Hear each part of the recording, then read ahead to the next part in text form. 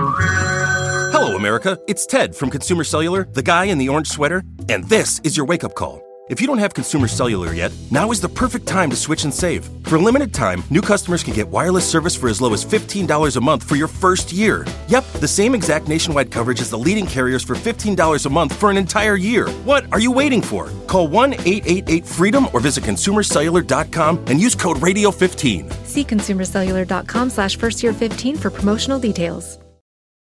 Shopify is the global commerce platform that helps you sell at every stage of your business. With the internet's best converting checkout, 36% better on average compared to other leading commerce platforms, Shopify helps you turn browsers into buyers. In fact, Shopify powers 10% of all e-commerce in the U.S. Sign up for a $1 per month trial period at shopify.com/podcastfree. All lowercase, shopify.com/podcastfree, shopify.com/podcastfree. To get the Crime Writers on After Show right now, go to patreon.com/partnersincrimemedia. I'm Rebecca Lavoie, and this is Crime Writers On.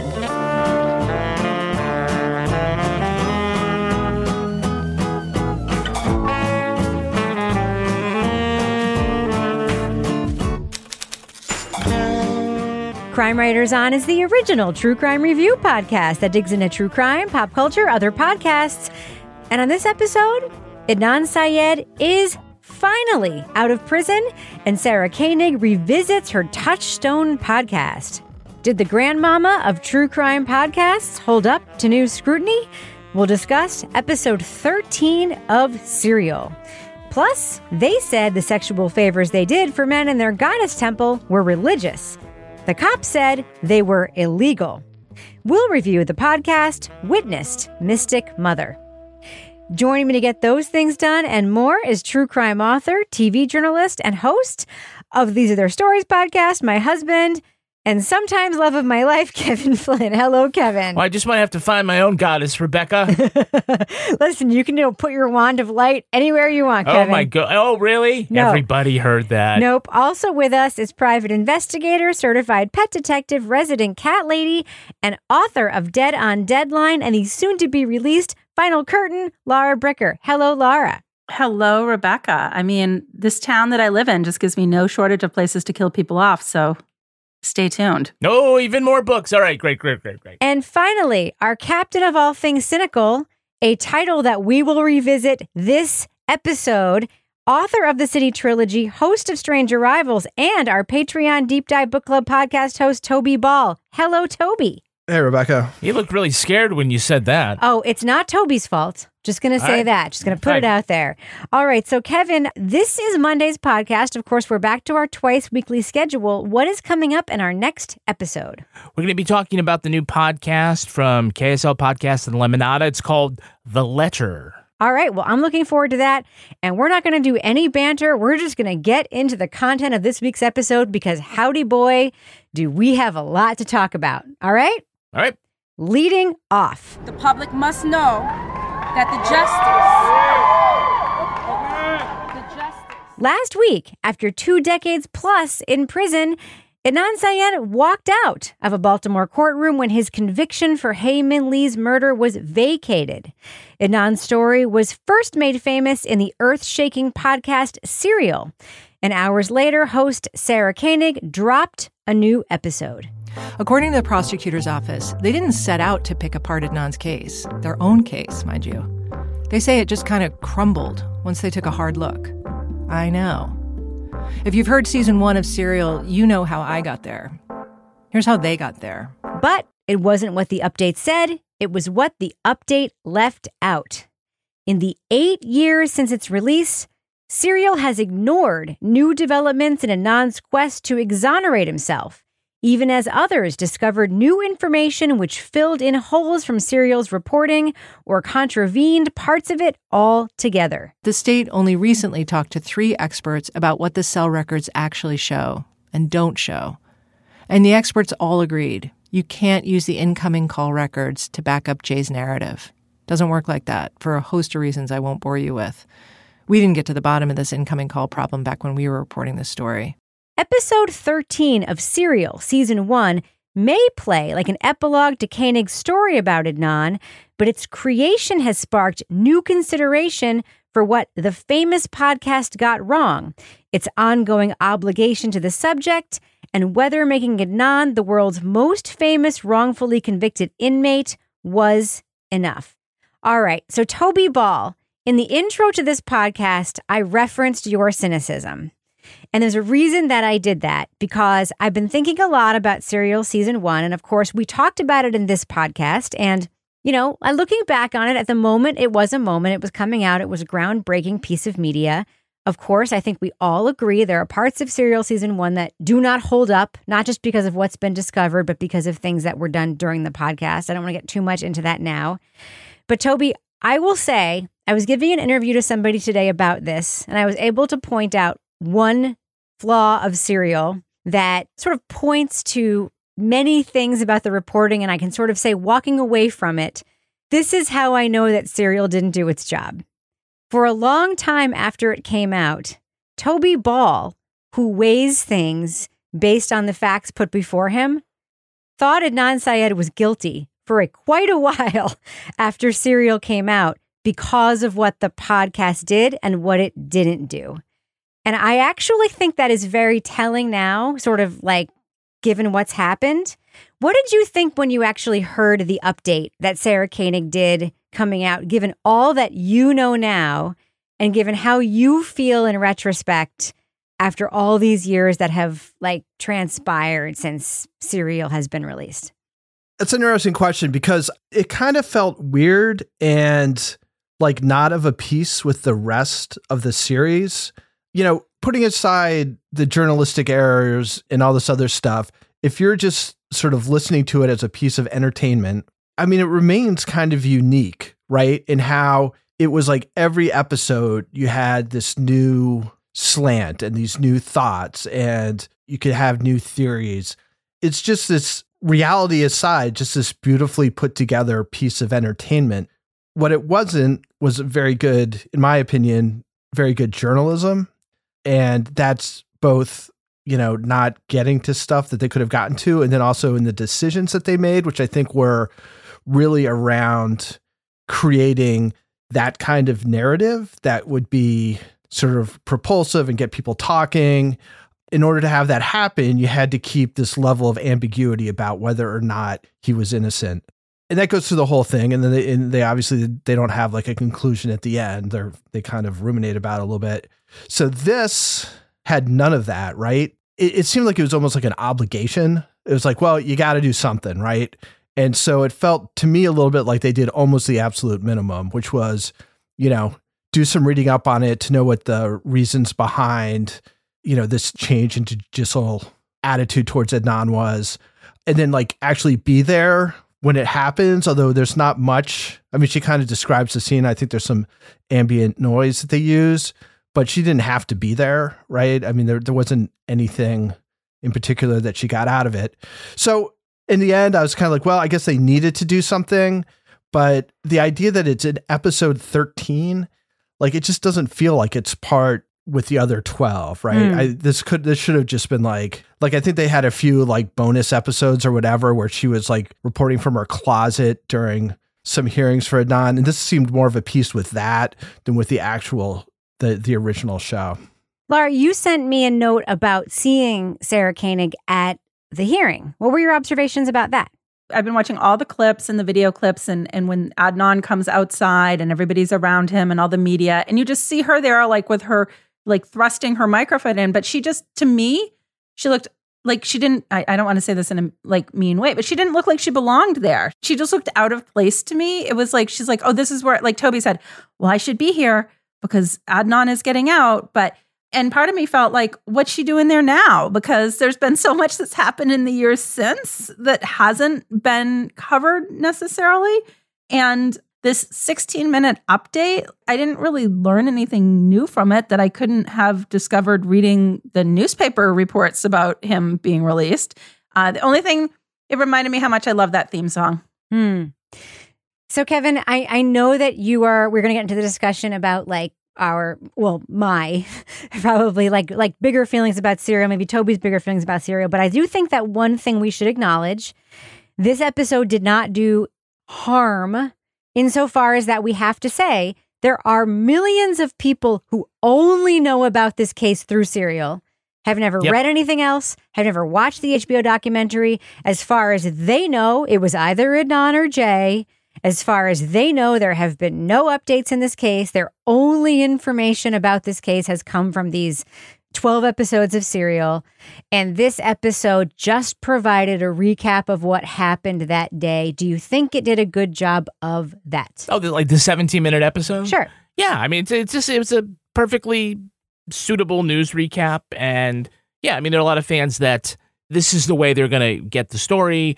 And although maybe the tone of it is not the same as the original 12, I think it was at least important that they made this episode 13 because now if you come to Serial for the first time now, we could talk about what the first 12 are, but this is part of the canon so that you'll listen to it and when you get to the end, you'll know that he got out of prison. I mean, a lot of people are upset because Serial did this great job and we all came to love Adnan and a lot of us believed that he was innocent and then there was nothing else from Serial. Right. And there were big developments in the legal case and they never came back on the air to do any of that. And some people were really put off by that. And it seemed like, oh, Sarah has abandoned Adnan. And even though Rabia and her crew were doing like this fantastic work and it was getting out, and more importantly, it was getting into legal briefs. I mean, that's really what matters. I think it raises questions of what is the long-term obligation of any journalist to continue reporting a story that they have finished work on.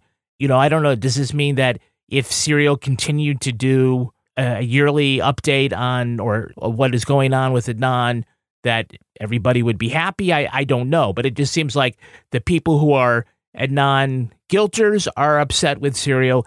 And now the people who are a lot of people who are pro Adnan, but have been following the case closer than the average bear are also upset with Serial. Okay, so I will tell you what my feelings are. At the time I listened to Serial, just like everybody else, and you can listen to our old episodes, like it is a groundbreaking piece of media at the time. I think we all agree about that, and we all listened to it and felt that way at the time. There were things even at the time I was uncomfortable with, such as Sarah Koenig saying Islamophobia did not exist before 9/11, such as Sarah Koenig saying, and even now it's extra cringy, like cops are basically good guys, yada, yada, yada, yada. No reporter is obligated to stay with a story after they are done. Okay, so I'll get back to that in a second. What is really troubling to me, a couple of things. One is that there are actually things in Serial that they did not do that they had in the information to do. One of the really striking things is the cell phone tower evidence. They actually had that information. And the person who wrote the report for the cell phone tower evidence, Abe Woronowitz, who is the one who gave the testimony at the 2017 that his conviction was vacated the first time, he's the person who wrote that report. He's not in the episode where they did the cell tower evidence. So that's one thing, which is a thing. So that's like a thing that they could have looked into, which is fine. That being said, another thing that they did that bothers me is they shut the door on other possibilities again and again and again in the podcast. So when somebody says, is it Islamophobia? Sarah says, I don't know. When somebody says, is this person who discovered the body potentially a suspect? They decide, we're going to give him a pseudonym and shield him and go back to, is it Nan or is it Jay? They close the door over and over and over again on other possibilities and keep the frame on this Adnan or Jay, Adnan or Jay or Adnan. They really do that over and over and over again. And they do it for the sake of a good story. When you look at This American Life website, which is the progenitor of this, and you say the About section, it says, we do journalism, sort of. It's really like movies for radio. And that really is the lens through which this story was told. So that being said, it's a groundbreaking piece of media at the time. But here is my bigger problem. This is a property that is now owned by the New York Times. The New York Times put out a podcast a couple of years ago, which we talked about, called Caliphate, which after the fact did not stand up to its journalistic principles. They now have, the audio is still up, but they now have a disclaimer on that podcast saying, this audio is up, however, ... you should know this. You would like to see that for Serial. There are facts in Serial that are blatantly not true. Not in my opinion, not true. Actually not true.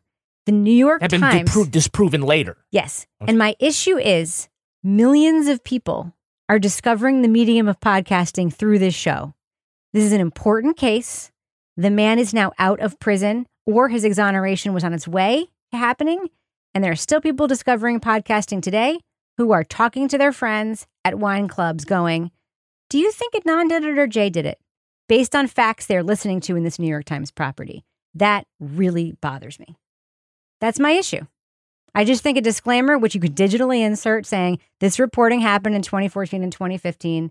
It is flawed. There are updates. For updates, go to serial.com/whatever would be like appropriate. Toby, what do you think? You know, I think it's a little problematic that the New York Times has this just because like, I don't feel like Sarah's like mission was to find the truth behind what happened. What she was trying to do was create, you know, a media property that kept people listening, and it was simplifying the story. And quite honestly, I mean, again, it's like if she had gone off on these side things, it would have detracted from this story that she was telling, which was really compelling because it was both simple, and that was like two people and sort of this trip they had over the course of a night.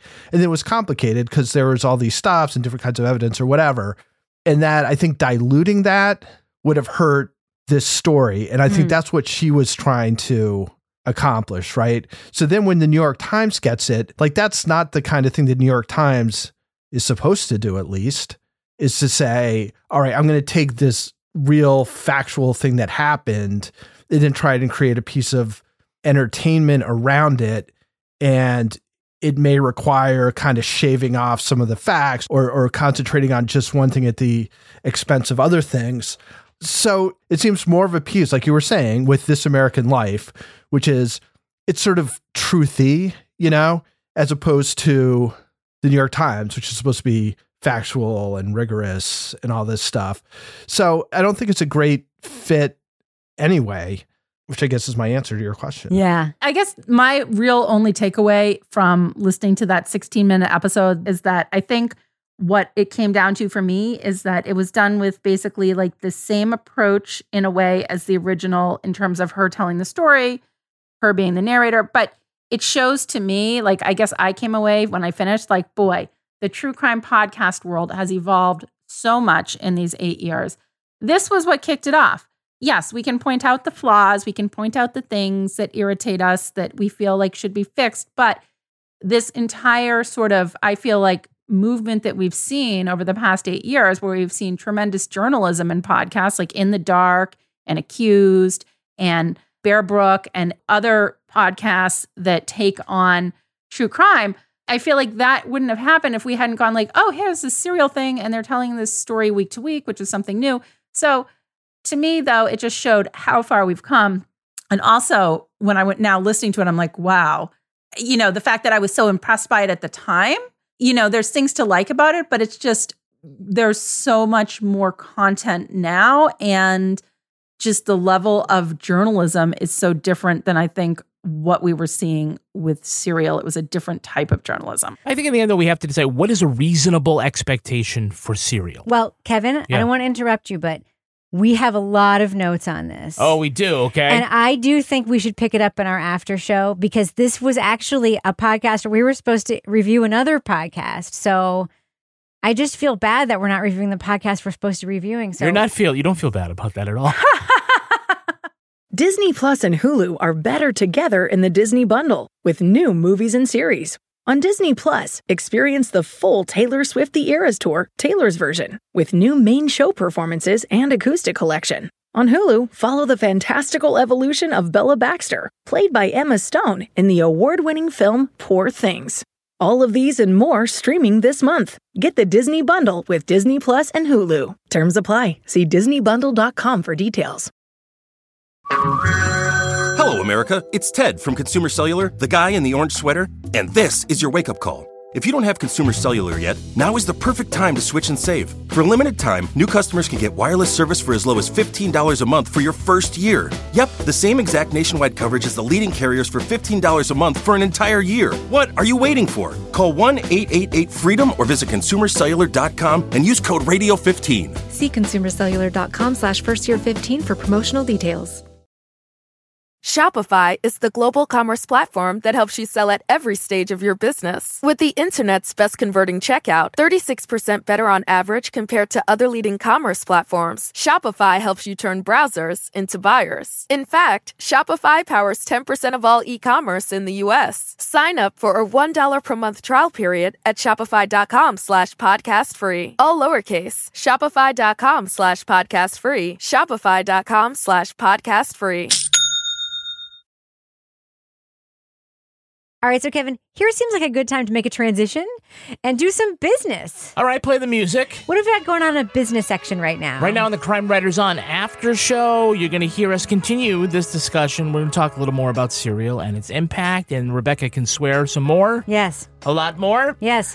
All you got to do to get that and about 300 other exclusive podcasts is sign up at Patreon. Go to patreon.com/partners in crime media. Yes. Also want to let you know that there's going to be a live show of These Are Their Stories, the Law & Order podcast. Yes, in Concord, New Hampshire. Concord, New Hampshire, November 11th. It's at the Bank of New Hampshire stage.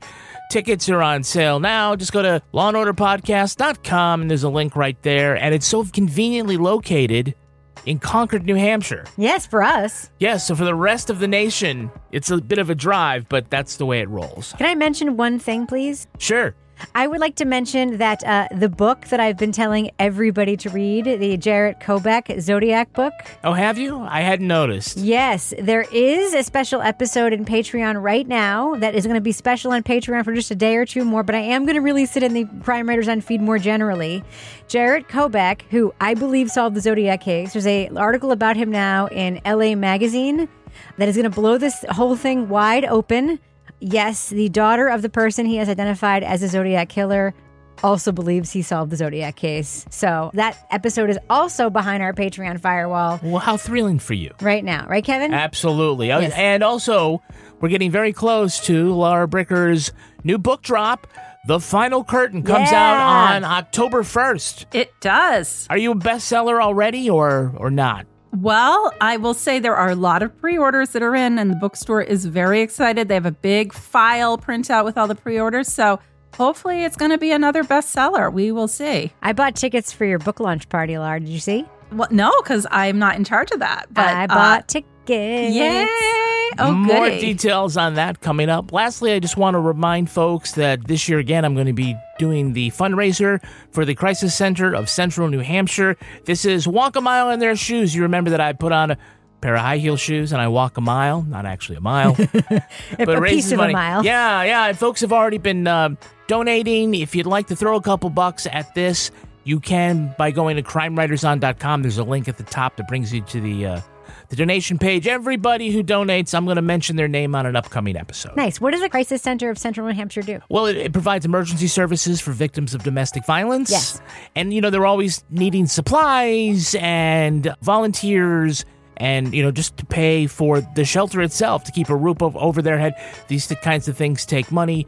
So every little bit helps. And if you can't, support me, what I'm doing over here in Concord, New Hampshire, do something closer to home. Yes. Because there are always plenty of charities and advocacy groups and other organizations that are trying to make a difference. So find something that's going to help your community. Yes, but if you want to support Kevin while he wears these shoes that he stuffs his feet into and walks a portion of a mile, I highly recommend it because he's very competitive. And I'm very competitive on his behalf. Kevin, I may make a donation to your thing. Would that be all right? It would be all right. I mean, I already did, so it's kind of like, our wallet, did. your wallet, my wallet, but whatever. I think murky. it's the great. line between our finances is very murky. All right, Kevin, does thus end the business section? Thus ends the business section. I'm going to go ahead and fade that music out right now.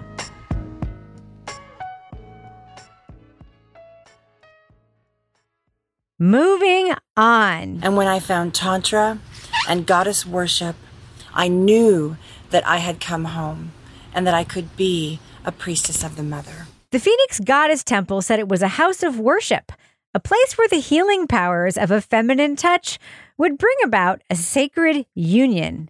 Their mystic mother, Tracy Elise, said it was a church where goddesses and seekers came together in chakra to chakra contact. See, what I wore is like G-string underwear and like a sheer wrap that tied above my breasts. And I remember taking my sheer cloth off and running it on his body. And I hadn't even got the oil or anything like that. And then all of a sudden, I looked over and I saw light, like a flashlight, underneath the door. But police said the temple was neither a center for sexual healing nor female empowerment. It was a high-end brothel hiding behind religious protections. They shut down the temple, arrested the sex workers, and moved to convict Elise on charges of prostitution. The women were not called prostitutes, they were called goddesses. Instead of a brothel or a house of prostitution, they called it a church. We believe that no matter what you call it, no matter how you disguise it, that this is a crime, and the crime in this case is prostitution. In the 8-part podcast, Witnessed Mystic Mother, Katie and Leah Hennock visit the 2011 scandal. They also ponder the nature of sex work and what set the Phoenix Goddess Temple apart. Spoiler alert, we are going to be talking about plot points from Witnessed Mystic Mother. So if you want to remain spoiler-free, go to the estimated time code in our show notes to hear our thumbs up or thumbs down reviews. So Laura, why do people give a shit about sex work when it's not human trafficking? That's what I am like. My main thing is here because, listen, I do not believe this is a church. I'm just going to throw it out there. You don't? Rebecca, but the spiritual healing of the magic wand. Listen, I do not. I have listened the wand of light, not the magic wand. If this is a church, this podcast has not done a good job describing the actual religious beliefs of this church. What do you think? Because, like, to me, this really is a, like, meditation on why do people give a shit whether or not people, I mean, because sex work, a lot of it is also like helping people. And a lot of it is also like making people feel good and help them get through the day, right? When it comes down to it. Yeah. I mean, it's like putting my, what was it, in my chakra and my pakra? My chakra in your chakra. My chakra and your chakra. Your varaka. Yeah. Yeah. So I feel like in this, that was sort of the question that I was waiting to have answered in this. And to me, I was like in the beginning, the first couple episodes, I was like, this is an interesting story. I was more interested in it because I was like, well, this is what the all-night spa in Exeter could be if it had better marketing. It needs a statue with light coming out through its legs. Yeah. So I was relating a lot to like listening to this and being like, oh, yeah. And then people are like, yeah, we know what's going on there. Why isn't anything happening? What are they really doing there?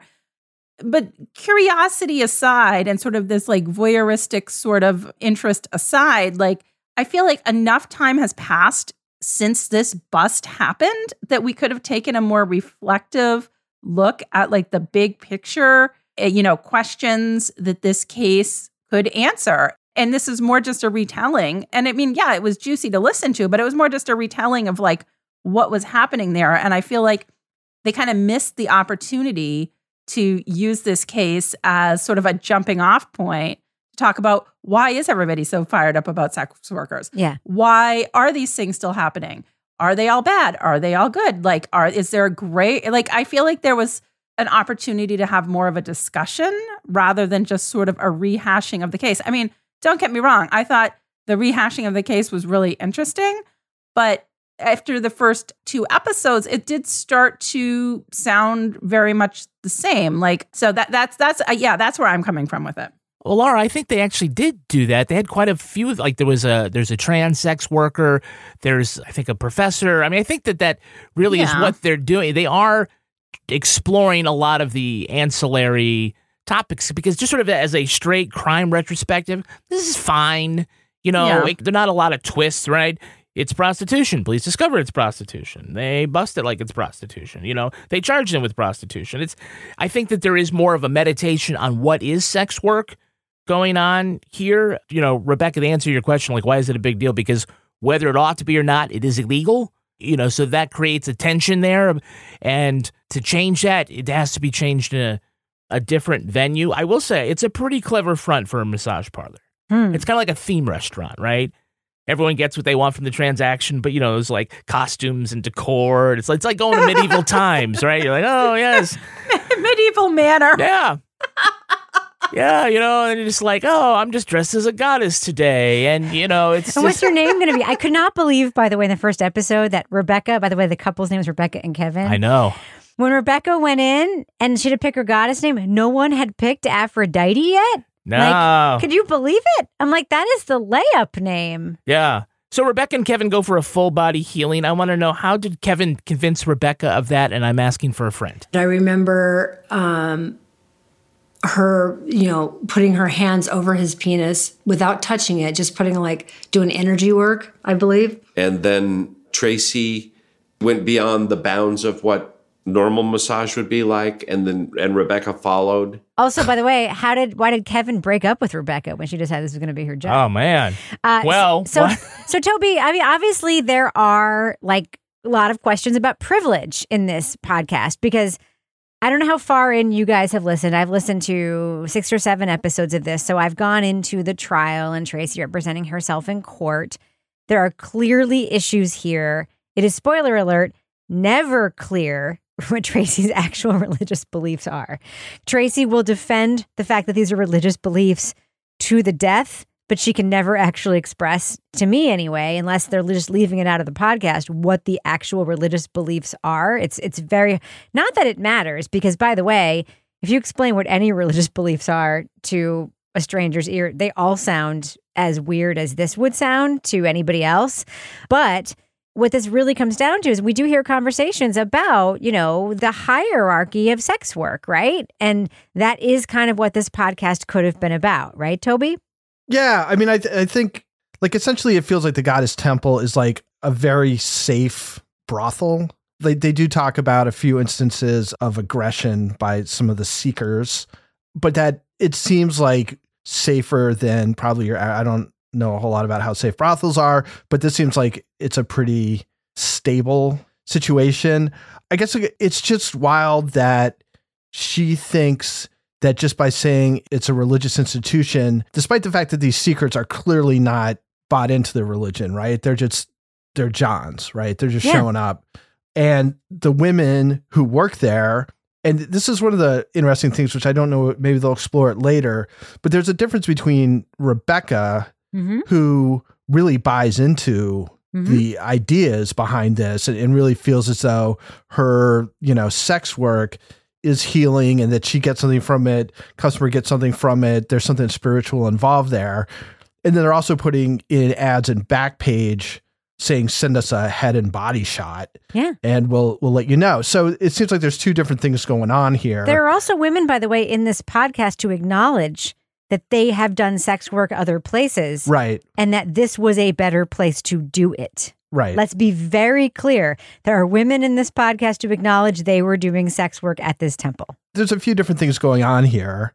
One is this idea that you can call something a religion and that's going to protect it. That's just not the case. That's not how freedom of religion works. As a matter of fact, unless you're a Scientologist, legitimate religious practices have been cracked down on, such as Native Americans wanting to use peyote. I think they were prisoners and they sued the government and said no, So that's one thing. And it's in this case, it's weird. I think it's the idea of privilege without it actually working, right? Mm-hmm.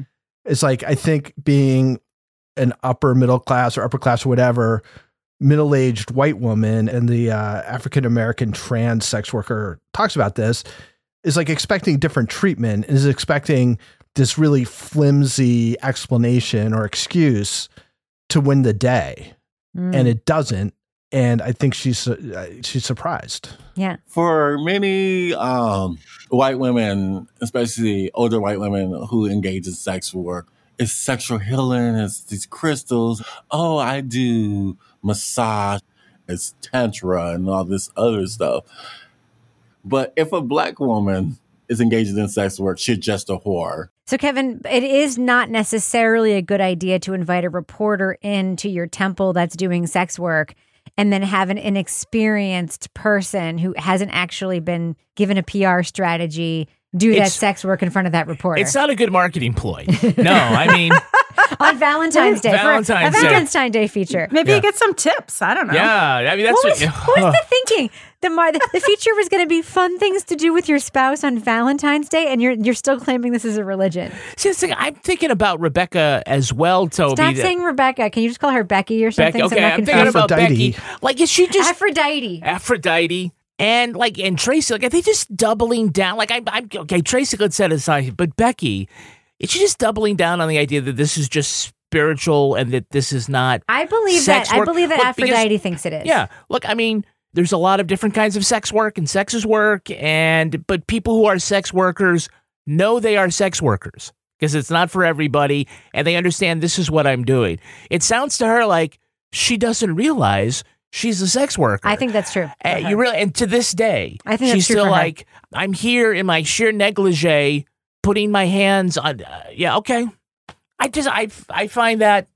I think it's true for her. Amazing. Well, I will say, I think that's true for her. And I also, there is an aspect of sex work that is helping empowering, people. Yes, but empowering for the woman as well. But it's right? also, by the way, I mean, there are sex workers who actually are like, part of the work is like, you need that. I mean, there's a trauma therapy, like sex work. There's a whole like, you literally can't have. So if sex work were completely legal, and this is an argument that you see everywhere, like there are so many like problems that would be solved. Well, a lot of sex work is legal, but that umbrella term, but prostitution itself, that right. silo. Well, we should say prostitution is a legal term in this podcast. Well, we need to define our terms, right? There are different silos, and they explain this. There's cam work, there's exotic dancing. Yes. The part where there's actual sexual contact, what we know as prostitution. Yes, and it's a legal term in this podcast. It's a legal term in Arizona. Okay. Don't have to use euphemisms. People understand what we're talking about. Yes. I mean, there are religions that sex is a part of it, right? And it just like what, Toby? This doesn't happen to be it. Yeah, like what, Toby? Though, like give us an example. They talk about tantric Buddhism, I think, like or Sting. Hinduism. Yeah, like Sting. Like he has sex for like 4 hours, and it's spiritual. Good on him, man. Good for him, man. And she's a very patient woman, apparently. But he, so there's all these like sort of legitimate things that sort of surround this temple, and none of them actually apply to it. But what makes something legitimate? This is the question, right? It's if somebody believes in it. My question is, every time something like in the cloak of religion gets thrown in, and everyone is like, that is fucking crazy. I'm like, you know what else is crazy? Like somebody from another planet would be like, all of your religious shit is crazy, right? It comes down to belief. It's all crazy. Yeah. It's all just a matter of what you actually believe. And it's like, I agree with you. But that being said, I actually don't believe listening to Tracy, because you also have her people signing waivers saying, are you a cop or not?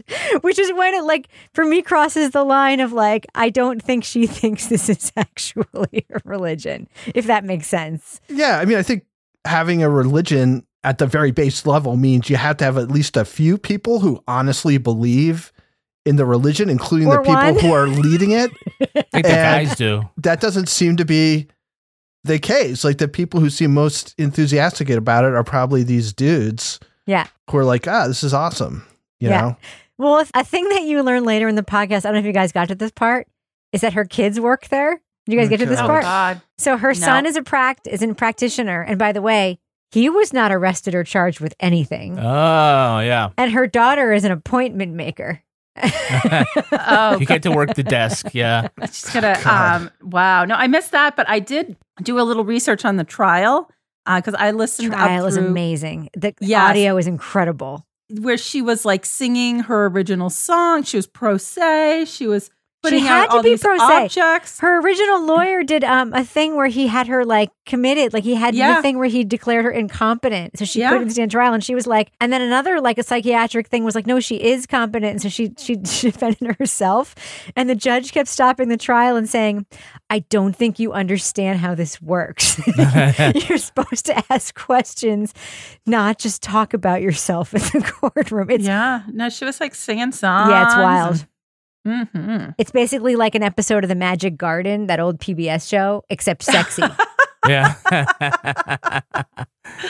Yeah, the problem, I think, and this is, I think, what they're getting to, the problem with sex work as it is in the U.S. is that the focus has always been punitive towards the female, and that the man...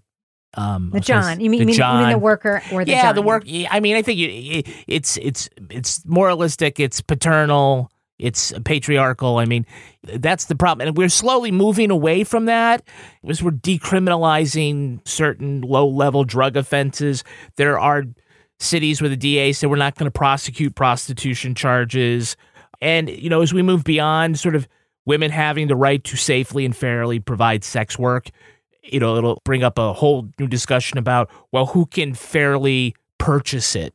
And can we create a system where everybody is treated fairly? Yeah. Also men, by the way, and also trans people, and also sure, men also perform. Everybody could safely and fairly provide. And I will say, look, we've heard from some of our listeners, and they are sex workers in different areas of that industry, and they've always been very complimentary about the way that we've spoken about it. I don't know if they're going to be totally happy with everything we said tonight, but no, listen, I have nothing. I am pro sex work. Mm-hmm. I also don't think pretending your sex work is a church and using a constitutional argument about it. By the way, I think this temple should be allowed to exist. I also think that the trans person in Arizona should also be allowed to do their work. I don't think the cops should be doing what they do. Manifesting prostitution. Oh my God, that law. There is a law apparently on the books in Arizona called manifesting prostitution. That's what it's called. The law is literally, if you're walking down the street, a cop can arrest you for, quote, manifesting prostitution, which means you look like you might be doing prostitution. It's crazy. It's not okay. I guess my issue with this thing is, this is the one instance in which I'll agree, and I not only because of, I'll agree with just in principle, not the law, but just the rhetoric of it. If it looks like a duck and walks like a duck or whatever it is, when you are on the phone with somebody and you're saying, come here, I'll rub my body all over of yours and give you a happy ending. You will leave money on a thing, but we can't call it a transaction. You actually have to call it a donation, because if you call it a transaction, you could be arrested, and so could I. You know what you're doing. Yeah. You know what I mean? It's fine. You should be allowed to do it, but you also know what you're doing. Hello, America. It's Ted from Consumer Cellular, the guy in the orange sweater, and this is your wake-up call. If you don't have Consumer Cellular yet, now is the perfect time to switch and save. For a limited time, new customers can get wireless service for as low as $15 a month for your first year. Yep, the same exact nationwide coverage as the leading carriers for $15 a month for an entire year. What are you waiting for? Call 1-888-FREEDOM or visit consumercellular.com and use code RADIO15. See consumercellular.com/firstyear15 for promotional details. Shopify is the global commerce platform that helps you sell at every stage of your business. With the internet's best converting checkout, 36% better on average compared to other leading commerce platforms, Shopify helps you turn browsers into buyers. In fact, Shopify powers 10% of all e-commerce in the U.S. Sign up for a $1 per month trial period at shopify.com/podcastfree. All lowercase, shopify.com/podcastfree, shopify.com/podcastfree. All right. Let's do what we do. Let's let our listeners know, should they check out Witnessed, Mystic Mother. It's a new podcast from Campside Media. What do you think, Laura Bricker? Should people check out this podcast? Yes or no? Well, let's see. This podcast was interesting. The story I thought was interesting. I think, for me, I would have made some different decisions on the length, but I will tell you, I have recommended this podcast to several people because I have knowledge of a similar situation in my area. And I'm like, y'all should listen to this because this is what's coming down. But I mean, I it's an interesting story. I guess my question is why? It was a while ago that it happened. So I'm going to go mild thumbs up, but I think there were definitely parts I felt like were kind of repetitive, and I would have liked to hear a little bit more about other parts of the story. Toby Ball, what do you think? Thumbs up or thumbs down for Witnessed, Mystic Mother? Yeah, I mean, I agree with Laura. It feels padded at times, like they're spending more time than I think is probably necessary on individual parts of the story. On the other hand, if you listen to the main part of our conversation, there's a lot of stuff that gets brought up in this podcast. There's a lot of stuff to think about in the way that we kind of as a society, look at sex work, look at religion, privilege, et cetera, et cetera. So there's all these different sort of interesting things around it. So, I give it a thumbs up. I mean, I thought it was pretty good. I enjoyed listening. As Laura said, I think there were things I would do slightly differently. But for the most part, I think it brings up a lot of interesting questions with this story, which in and of itself is interesting. Kevin Flynn. Like when you go to a restaurant and then everybody orders, and then as you hear everybody order, it changes like what you think you want to get. Yeah. And so I'm like thumbs sideways, but I'm just going to go a tick up to thumbs up. Oh. I mean, it's right there. The story in of itself, the crime, the interesting thing about the crime is just that the brothel was a church. It does raise, I mean, the more compelling part are the discussions and meditations on what sex work is and what it ought to be, and certainly what it was perceived to be back in 2009. So, for that, it's fine. We're not going to want to come back to it in 8 years with a new episode like for Serial, so we could talk about this again. But I mean, good on the sex workers. They should be empowered, and I'm glad that Rebecca said that she is in favor of sex work, because I'm gonna now mark that down. Yeah, and let people know. I'm in favor of sex work. Yes, I am. I'm 100% in favor of sex work. I think it should be legal and safe. So you guys know what you can get me for my birthday now. Okay, that's thumbs up. I can get you legal and safe sex work for other people? Yes, exactly. 100%. All right, so I'm thumb sideways in this podcast. I am not influenced by other people. I think the topic of this is interesting. I'm not sure it can carry as many episodes as it is. I'm not sure why Katie and Leah are telling the story other than the fact that they thought it was interesting. This is not like Chameleon Wild Boys, where like the host, Sam, like grew up in the town where it happened and like had a little bit of a stake in the story. And I'm not saying like someone who isn't related to the story can't tell the story, but we now have here two hosts who are switching back and forth. And to me, that like sort of like joint host thing doesn't work because they're just alternating because they're alternating. Like there's some formatic things here that just like they're distracting from the story. It also feels a little bit stretched to me because I will tell you, the interesting parts happen in like episodes 5 and 6, which haven't come out yet. Episode 5 will be out tomorrow, by the way. But this whole thing is bingeable, like on the Binge channel. Like the interesting stuff, the trial, the real juicy tape comes out later. Meanwhile, we're just hearing about, the temple, and like we're kind of hearing the same stuff over and over and over again. I'm not sure this is an interesting enough story to carry as many episodes as they booked it for. So if I'm listening to it week to week, am I going to be like, cannot wait to listen to next week's episode? I can't say that I will. Is it poorly made? No. Is it an interesting story? Sure. Is it like a 1.5 hour documentary that sparks a lot of interesting questions? 100%. I think our conversation among the four of us is more interesting than I felt like listening to the podcast. So for me, it's a thumb sideways. All right. Well, now it's time for my favorite part of the podcast, a little something I like to call the crime of the week. Taco Bell, my favorite restaurant, is back with its popular Mexican pizza. Not to be outdone, Pizza Hut, is trolling Taco Bell with what it calls the Italian taco. They say their new culinary innovation has a folded over soft crust with cheese, marinara, and your choice of toppings. In other words, it's a slice of pizza. Drop the mic. They shouldn't feel too threatened. The Mexican pizza is really just a tostada with a clever name. But no one out-pizzas the Hut. Though we're not really sure how big a flex this is on Taco Bell, because both restaurants are owned by the same fast food corporate overlord. It seems what they've actually cooked up is just a cunning marketing ploy. So maybe this beef is just like Taco Bell's. Probably not beef at all. So panel, this is just a clever rebranding of a popular food. Please rename another favorite food. Laura Bricker, what do you think? I would like to go for a dinner time raspberry white chocolate scone. Oh, that sounds very good. Tell me, what do you think? What like favorite food would you rename? I don't know. I didn't read this beforehand. This is a very complicated question. I know. Fuck.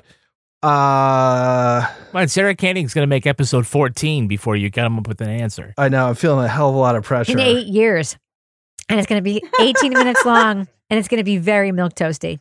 Fuck. Why didn't I look at this before we did this? That's okay. You had one job, but that's I'm sorry. cool. This is a new feature. It's okay. I didn't look at it first either, but I also don't have to answer it. It's optional for me. That's true. Yeah. Do you have an answer? No. I'm thinking of something with hot dogs. You also don't have to answer it, Toby. You can say, I don't know. Toby, you could say that the hot dog is now going to be called the Wand of Light. Yes. Oh, that's a good one, Kevin. Thank you. As per Kevin Flynn helping me out, hot dog is now Wand of Light in a bun. Wow. Genius. What do you That's think, where Kevin you're Flynn? supposed to put your chakra. It's a religious eating experience, Toby. In the bun. Push your chakra in your bunra. What do you think, Kevin Flynn? Yeah, from now on, spaghetti is going to be called really long rice. All right. So that's going to do it for us. But Laura Bricker, if folks want to reach out to you on Twitter, I don't know, give you some suggestions for food that you should rebrand, how can they find you there? They can find me at Laura Bricker. Toby Ball, how can folks find you on the Twitters?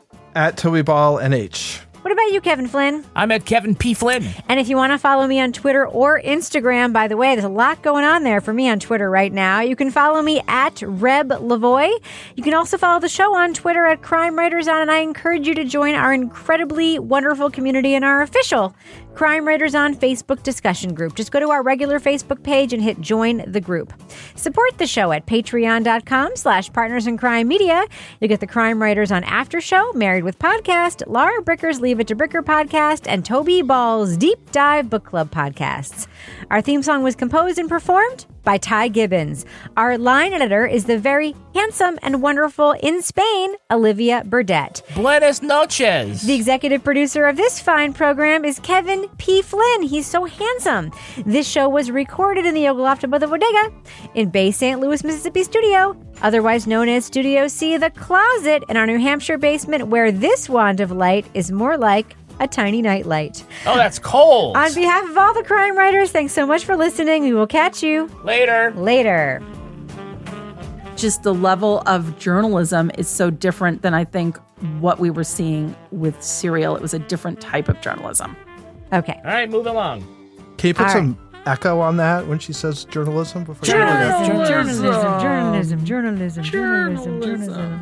All right.